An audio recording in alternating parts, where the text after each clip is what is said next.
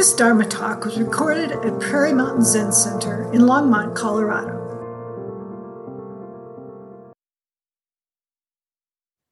Well, good evening again, everyone, and welcome to Prairie Mountain Zen Center. This is our third in our 6-week fall 2023 class on Eihei Dogen's fascicle, Genjokoan. Thank you again, Jodo Cliff, for supporting our practice and study here at Prairie Mountain. Already, we have studied Dogen Zenji and the opening of this fascicle, the first and perhaps most important fascicle in his masterwork, Shobogenzo, the treasury of the true Dharma eye. We have seen and understood how the opening of Genjokoan presents the Buddha way from three important perspectives, each of them orienting us to our practice, to deepen our practice in particular, unique and penetrating ways. First, we learn and absorb the original teachings of Buddha, which is to say, the Four Noble Truths: suffering, a cause of suffering, an end to suffering, and a path to follow. And along with these initial teachings, we understand the three poisons: attraction or desire, aversion, and delusion or ignorance. Proceeding further, we ground ourselves in equanimity and observe the fundamental emptiness of self and other, which is to say, the later Mahayana Buddhist teachings of emptiness that open us into an intimate understanding of impermanence, leading to abiding compassion and a profound kind of wisdom insight. Finally, Dogen presents his own synthesis to push us on the boundless path of what he calls practice enlightenment, whereon all the same flowers fall and weeds spread, an endless path of interbeing with awakening, the interaction of the relative and absolute self, entering all Dharma gates forever, helping all beings cross out of the sufferings in samsara to practice awakening nirvana. The second paragraph or section in Genjokoan addresses the habitually perceived divide between what he calls sentient beings on one hand and Buddhas on the other. Dogen writes, to carry oneself forward and experience myriad things is delusion.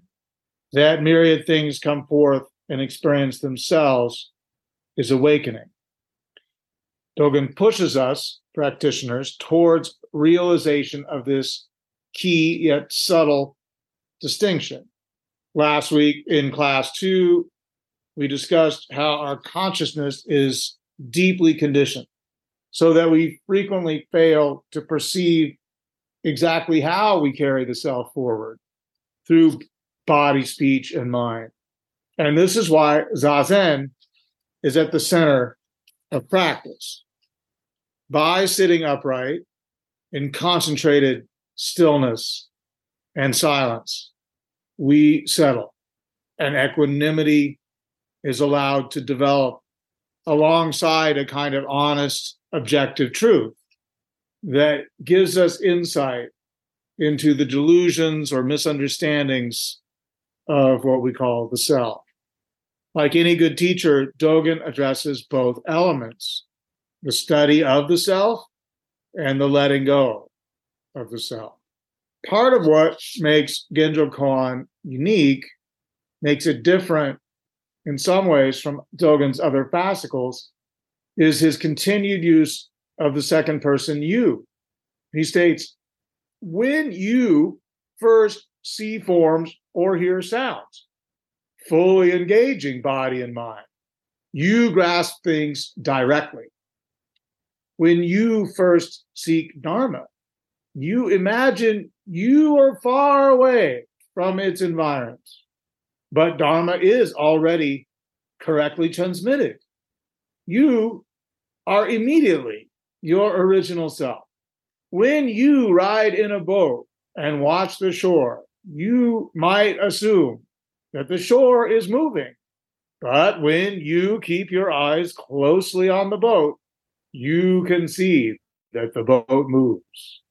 Similarly, if you examine myriad things with a confused body and mind, you might suppose that your mind and nature are permanent. When you practice intimately and return to where you are, it will be clear nothing at all has unchanging self. So these passages are still pretty early on in the fascicle, in Genjokoan, while both earlier fascicles, Fukan Zazengi, actualizing it was the universal recommendations for Zazen, and Bendoa, the wholehearted way, have similar instructional moments. Genjo Koan insists on what Dogen says sits at the center of practice. To study the Buddha way is to study this self. And to study this self is to forget this self. And this part is the maybe often the confusing part, because he goes on to say to forget the self is to be actualized by myriad things. It's not that we get somehow fuzzy-minded or absent-minded and forget who we are, but rather our study is so concentrated and focused that we're really allowing ourselves to look at sensations in the body, emotions of aversion or attraction and desire, or simply neutrality arising. We watch the habits of mind and the power of mind states arising. And in this study of the self is what Dogen calls to forget the self, that we really understand that it's arising and passing all the time. So he goes on to say, when actualized by myriad things, your body and mind, as well as the bodies and minds of others, drop away. In other words, concentrated practice enables us to see into this emptiness of what we typically grasp tightly as a self, and our habit of perceiving that in others as well. As Dogen says, to study the Buddha way is to practice intimately, which is to say, to return to where you are, here and now, present moment, which is another way of saying be completely present with what is arising right here, right now, body, heart, mind, within and without. And this is why Zen training is comprehensive. Moment to moment immersion. We develop and deepen our concentration first by Zazen. Then we carry Zazen mind off the cushion to study further the self, moment by moment, sitting, standing, walking, lying down. And this is also why in-person practice, like in our temples or zendos, is so powerful and so helpful because of how we bump into one another, how we meet and manifest both our relative and absolute self. And we get to see it manifesting and dissolving, dropping away, reforming again and again and again. Those concentrated spaces that we set aside for this kind of shared practice help us in this way. And so because of this moment by moment concentrated practice, this is why Genjokoan insists on temporal instruction, repeating the keyword when over and over.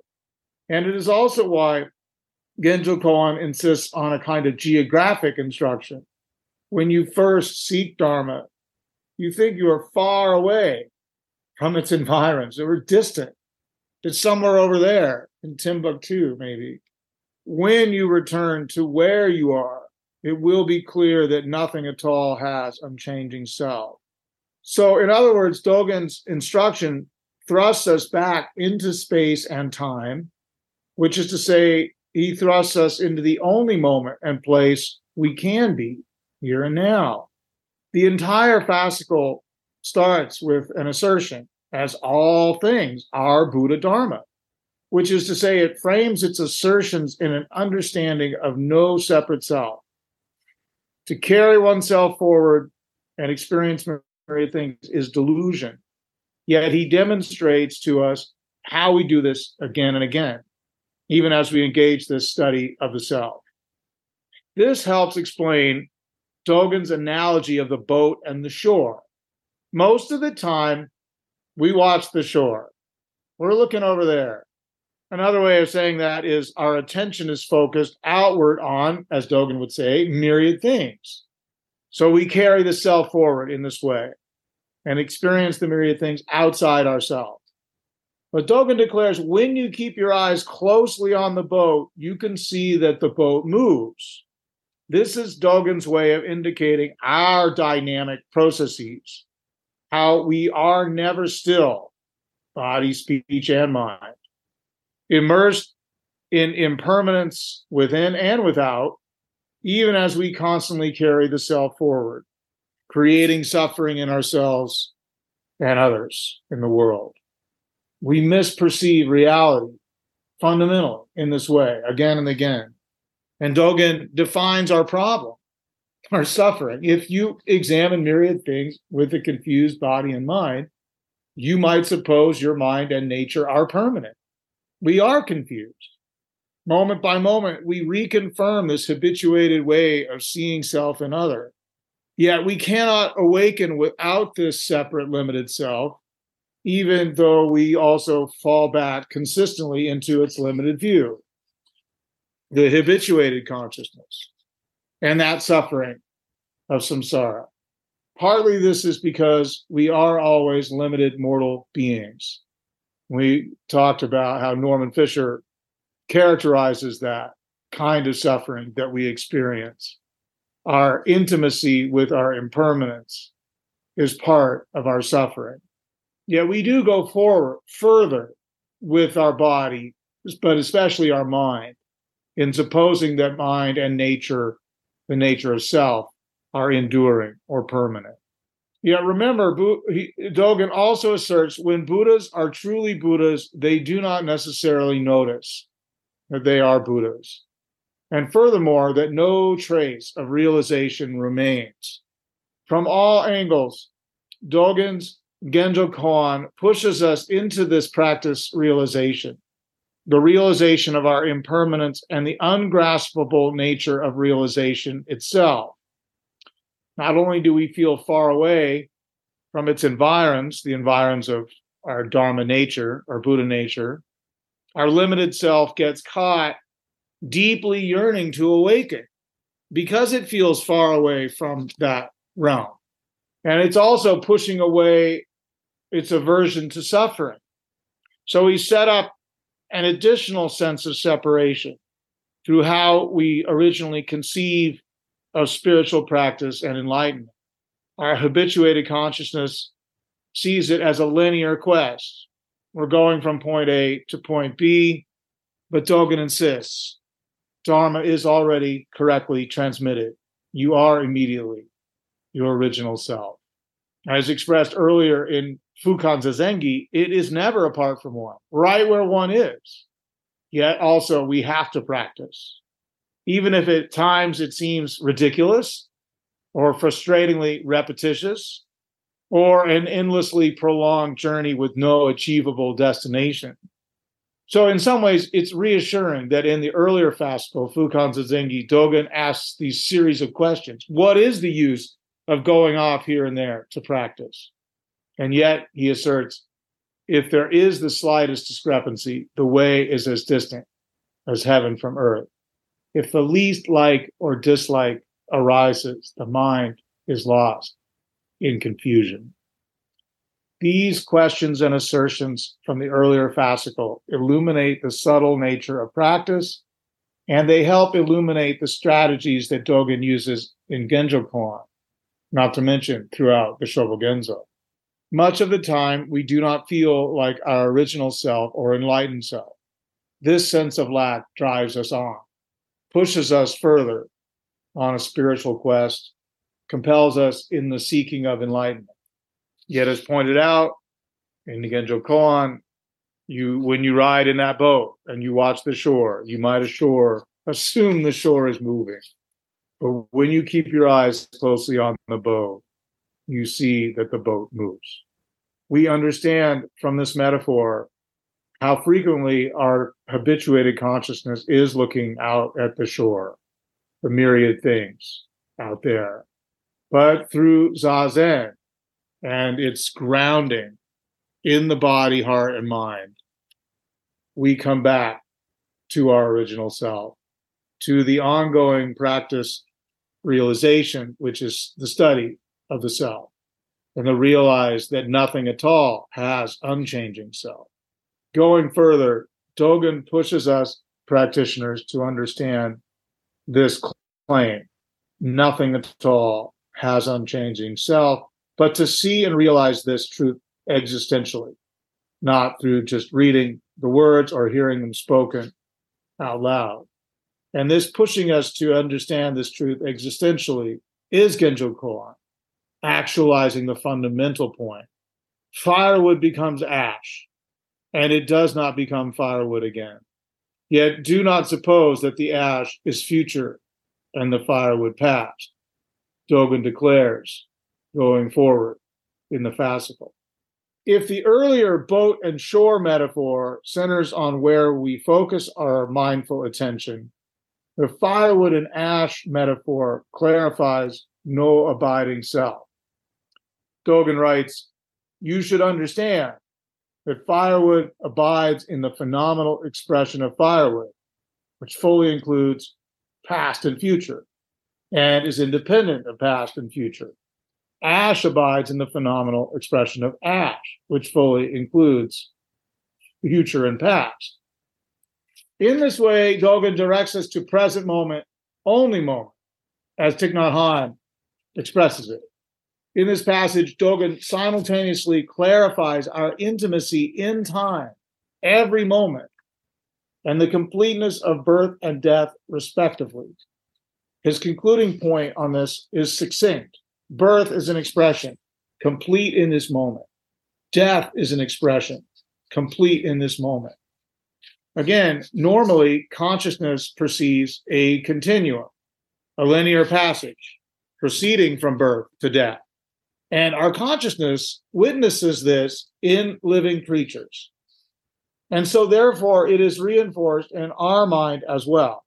But through the practice of Zazen, we return to this very present moment. As Dogen declares later in the fascicle, when you find the place where you are, practice occurs, actualizing the fundamental point. Here is the place. Here the way unfolds. Habituated consciousness wants to grip that self more tightly as our biological body grips onto life. But our actual experience, when perceived directly with Zazen mind, understands we are only right here where we are, not on some continuum or conveyor belt of time. We are never outside our original self. We are never outside our being time, which includes all myriad things, being time. Dogen declares in perhaps the most poetic passage in Genjokoan, enlightenment is like the moon reflected in the water. The moon does not get wet, nor is the water broken. Although its light is wide and great, the moon is reflected even in a puddle an inch wide. The whole moon and the entire sky are reflected in dewdrops on the grass, or even one drop of water. Enlightenment does not divide you, just as the moon does not break the water. You cannot hinder enlightenment, just as a drop of water does not hinder the moon in the sky. The depth of the drop is the height of the moon. Each reflection, however long or short its duration, manifests the vastness of the dewdrop and realizes the limitlessness of the moonlight in the sky. If the opening of Genjokoan focuses on how all things are Buddha Dharma, Dogen works from his original assertion about sentient beings and Buddhas to a discernment about birth and death, finally to this luminous passage about enlightenment. Long has the moon been associated with spiritual clarity in Chinese and Taoist culture. Here, Dogen transforms an initial explicit comparison into a resounding and reassuring declaration. Enlightenment does not divide you. This is one of the most powerful and poignant of the many assertions in the fascicle.